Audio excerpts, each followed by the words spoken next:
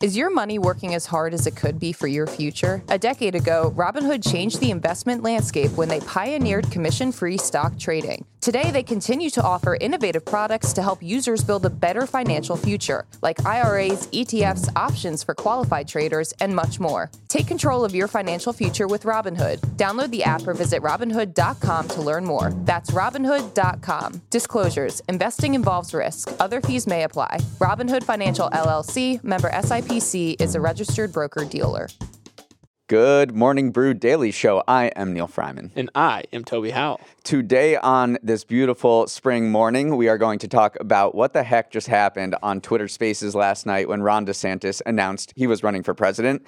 And we will also explain why there are so many Thai restaurants in the U.S.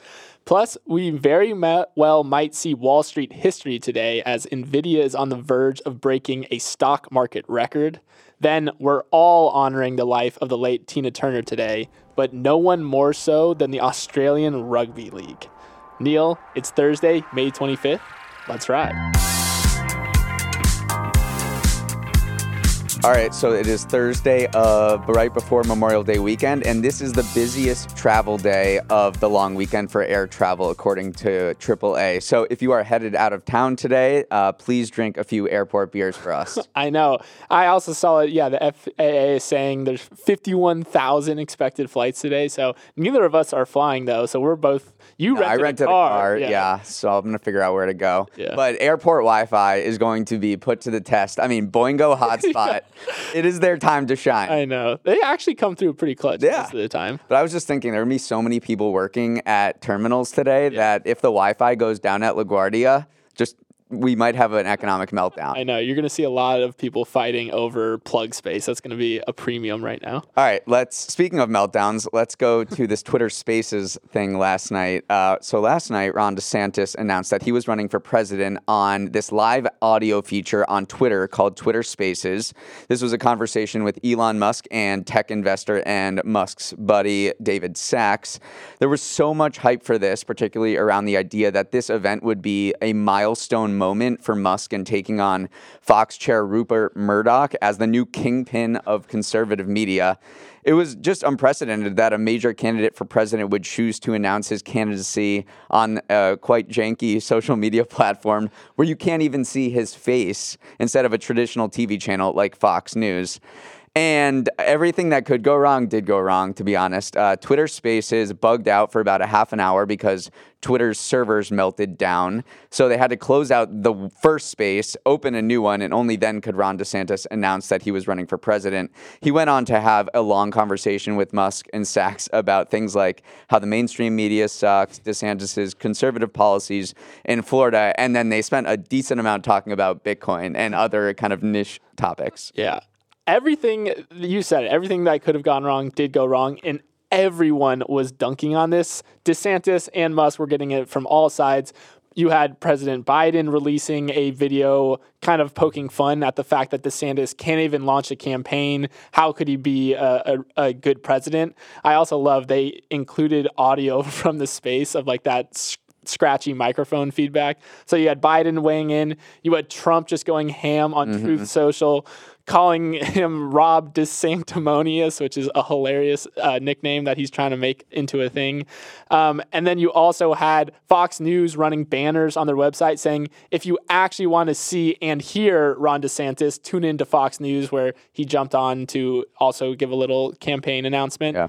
And then basically everyone who had any interest in like dunking on Musk too was teeing off. So literally all sides from all different ends of the political spectrum all joined together to just say like this did not go well. But this is a broader picture of, in recent weeks, there have been a lot of headlines that say that Musk is declaring war on Rupert Murdoch and is trying to take over the kingpin title from him at Fox by what he's doing at Twitter. And he's turning Twitter into this basically conservative media outlet. Just look at what happened recently. The Daily Wire, which is Ben Shapiro's conservative media company, is moving all of its podcasts from YouTube to Twitter.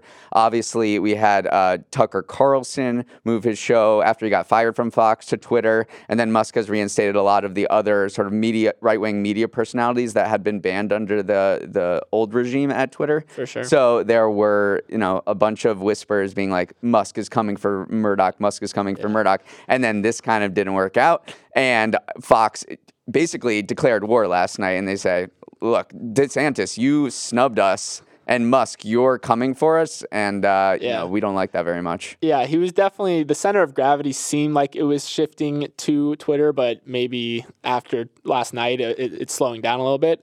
I also just want to take a step back and say that this was definitely a risk that Ron DeSantis took. Obviously, launching your campaign on this untested feature on Twitter is a risk, but I got shades of Obama 2008 where that campaign run, he really embraced social media as a way to connect with his audience. And this was DeSantis trying to do the same thing, saying, hey, I'm opening myself up from questions from the audience, even though they never actually got questions from the audience, which I thought was funny. And then you also have the Musk sycophants saying that, listen, 3 million people total came through this space at one time or the other, which is not a bad number, but people are looking at it with a little grain of skepticism. For comparison, Fox primetime averages 2.09 million people.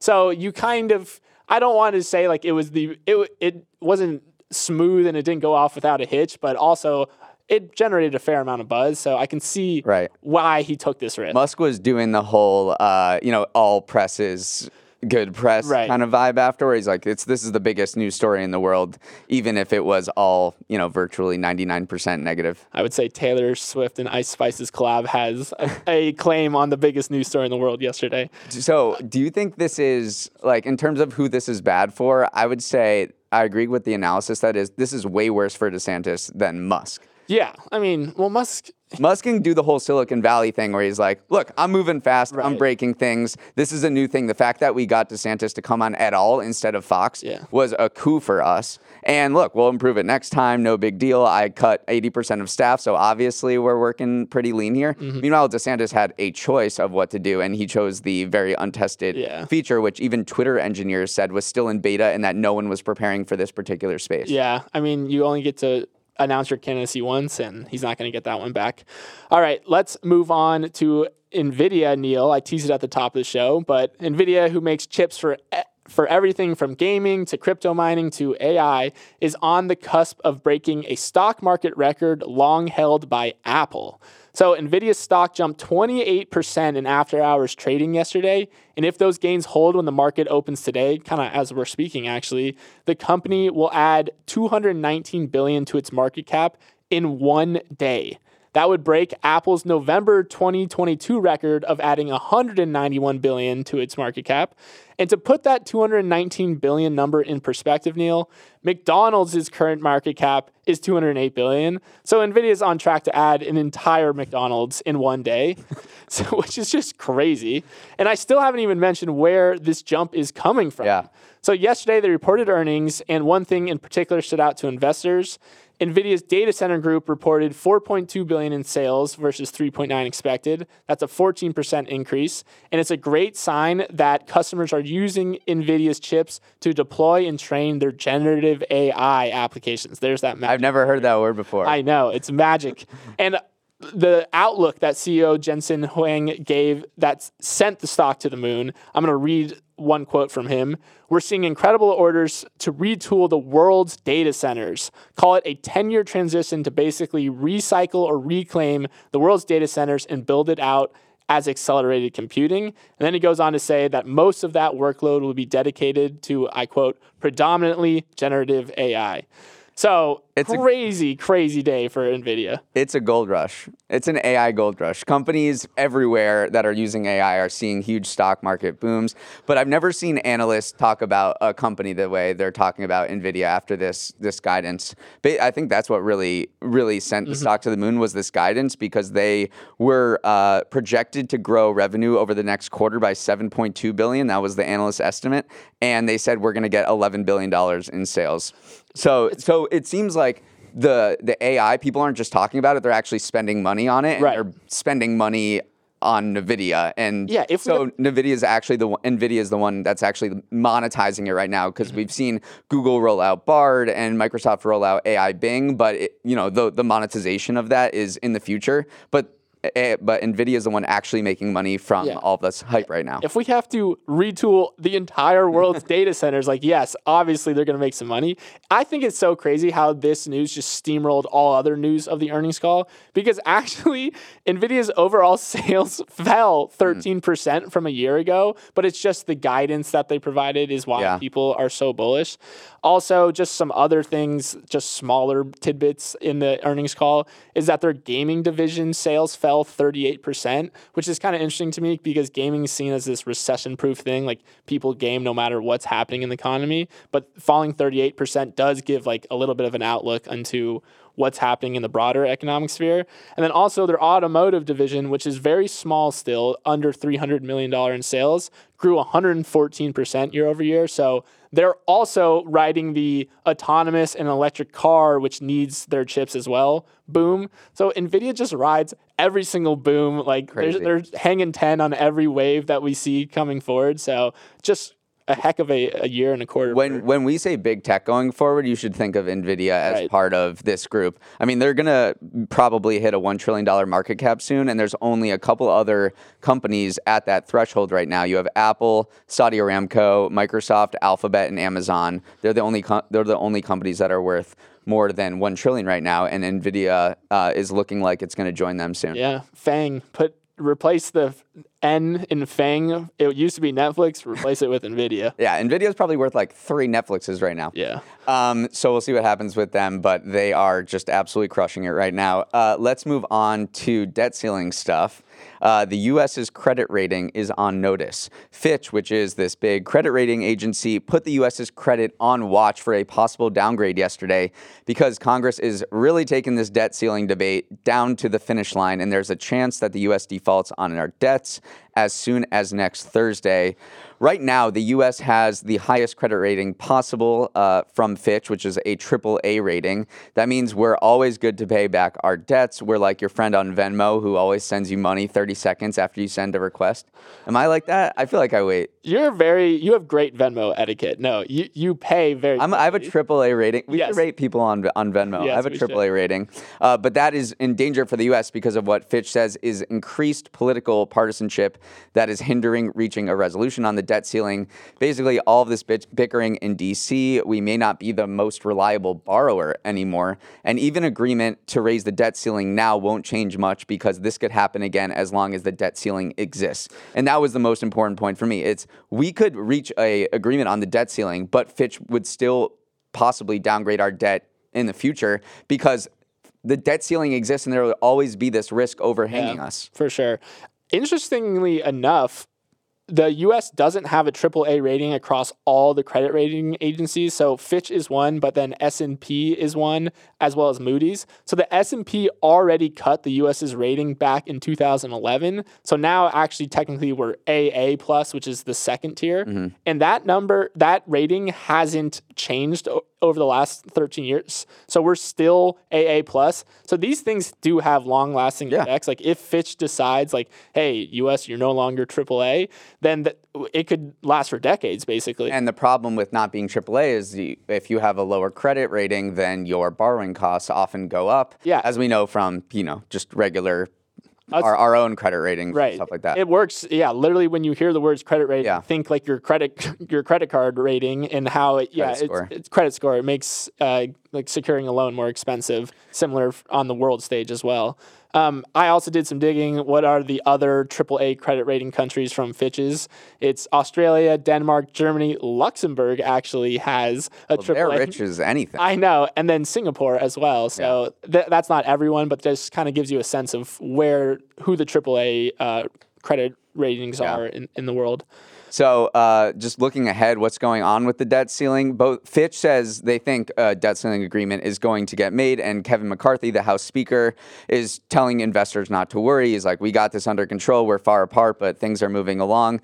Obviously, the deadline is 1 week from today. The House is going on recess because of Memorial Day. I can't believe it. He's sending him home for Memorial Day. Well, most people don't do anything. They're not doing anything. It's like a group of 4 people that are negotiating. So everyone else is going home for Memorial Day, but he's going to call them back if they reach an agreement, and they have 24 hours to hop on a plane back to D.C. And vote on a debt ceiling increase, which, I hope happens. But can you imagine just being at your little barbecue and then getting a call from Kevin being like, we got it, book a flight on Google Flights, get into Reagan National and vote on this thing so we don't have an economic meltdown. For sure. All right, great first half of the show. Before we jump into the next story, we're going to take a quick break.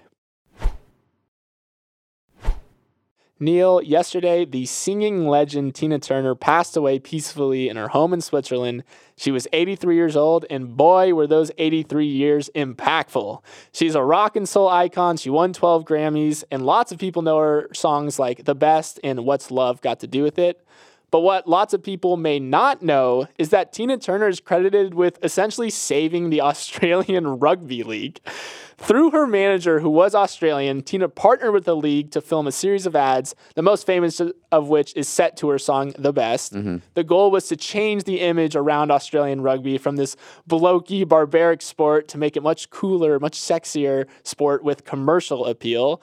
Neil, I can't overstate how much the Australian rugby world loves Tina Turner for this. It was funny. I was looking through all of the tributes that were going to Tina yesterday, and you had like Mick Jagger and Cher and Obama and everyone just being like, she meant so much to us. It was so great.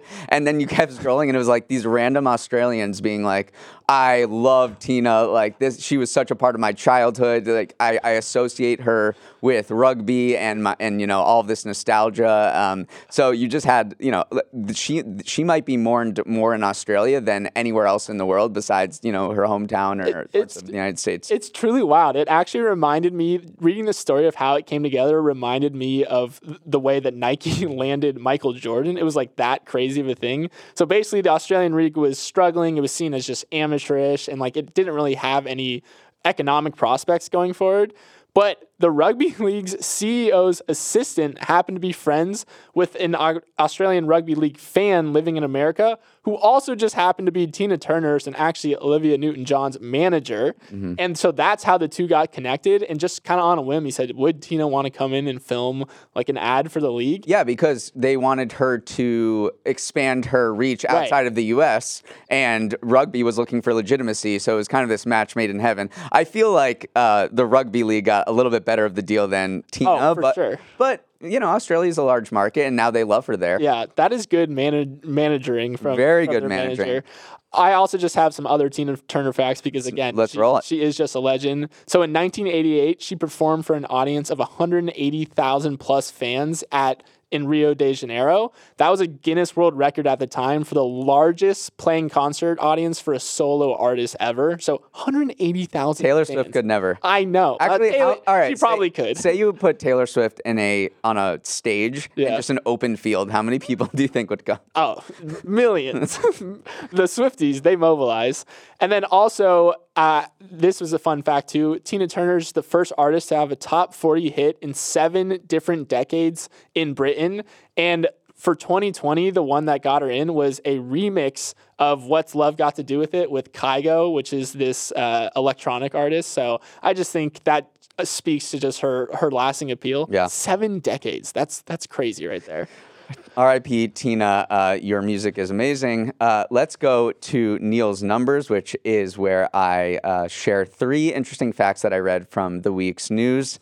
The first one is, I have a question. Have you ever wondered what the breakdown of Asian restaurants in the United States is? I can't say I have. I actually have, and luckily, Pew just released a report that looked at the landscape of Asian restaurants in the U.S., and it confirmed that Chinese, Japanese, and Thai restaurants dominate the scene. So 71% of Asian restaurants in the U.S. serve Chinese, Japanese, or Thai food, despite those groups making up just 1/3 of the Asian population here.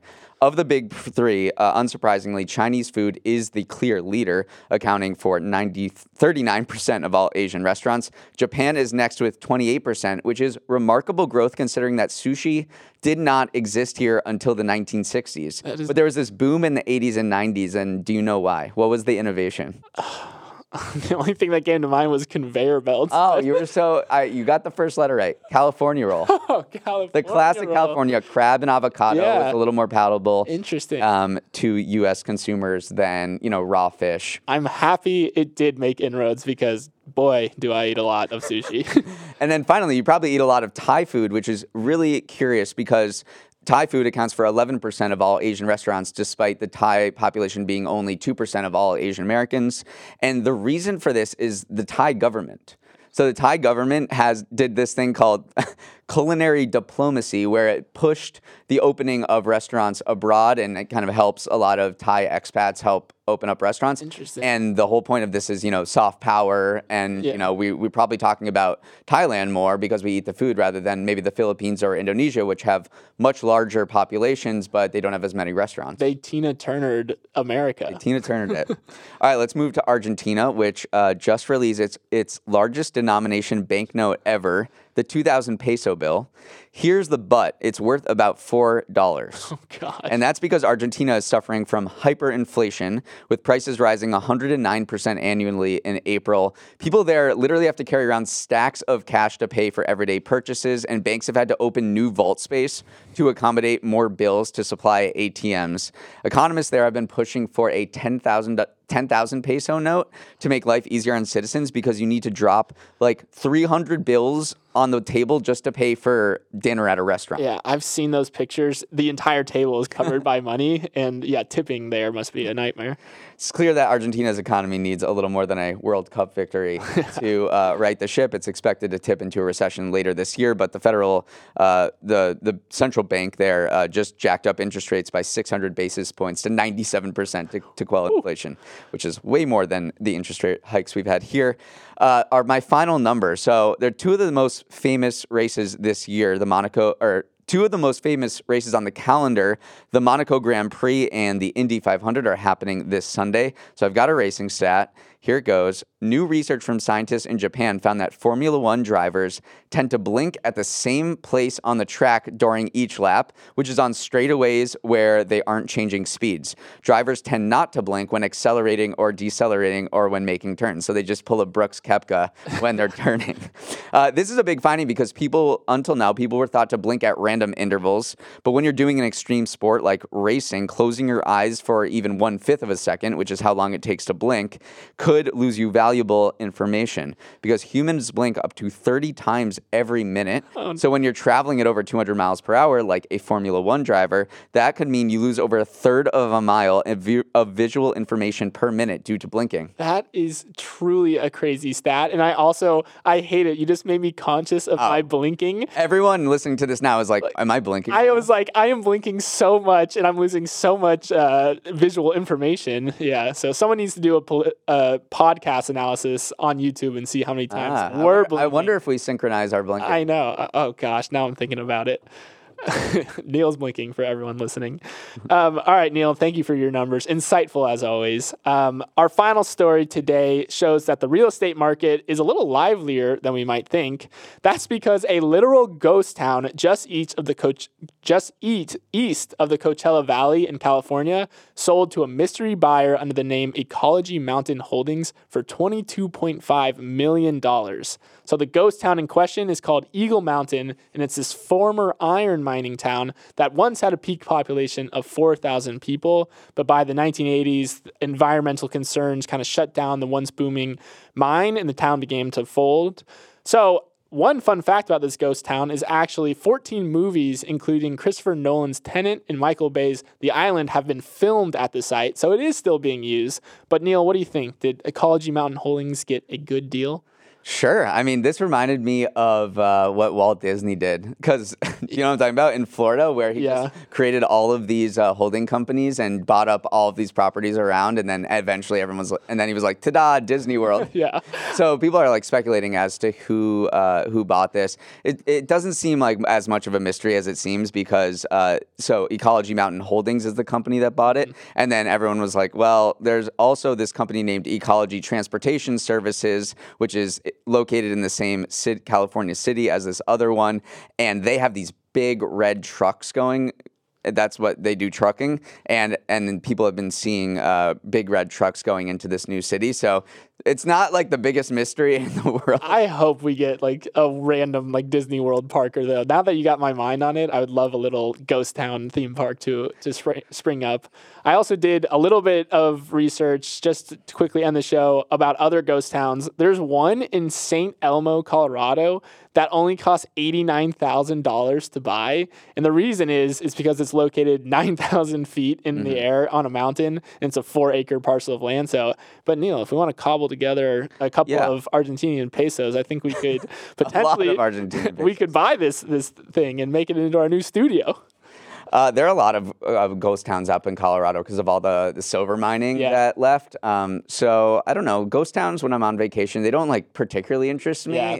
In like Arizona, Colorado, and California, they're like, come see this ghost town. I turn off I'm every just once like, in a while. I don't know. I'd rather go to maybe a Thai restaurant or something. All right, that is the show for today. If you are traveling, hope you're listening to this while taking off on a flight or in the airport. Feel free, if you're bored, just feel free to write in to Morning Brew Daily at morningbrew.com. We will definitely read your email and reply if you just want to chat. And we have to give a huge shout out to our crew who makes this possible. Samantha Velas is our head coach. Raymond Liu is the associate producer. Uber Batista is the assistant to the associate producer. Uchenna Ogu is our technical director. Billy Menino is on audio. Hair and Makeup had 100 shares of NVIDIA, so they've decided to retire. As they should. And Devin Emery is our chief content officer. Our show is a production of Morning Brew. Great show today, Neil. Let's run it back tomorrow.